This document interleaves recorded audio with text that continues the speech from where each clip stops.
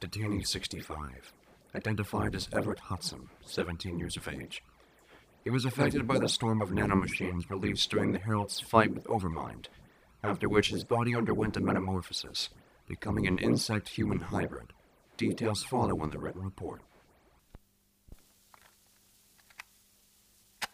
So why don't you tell me what happened to you, and we'll go from there.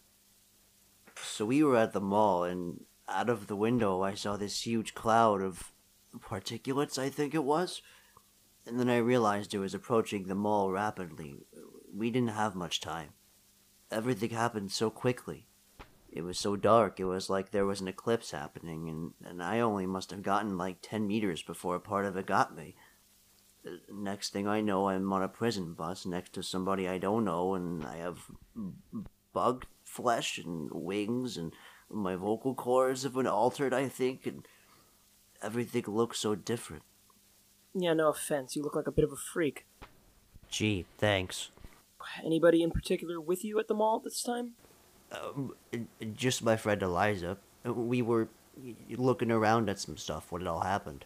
Oh, Detainee 37. Yeah, she's a bit of a problem. Wait, she's here?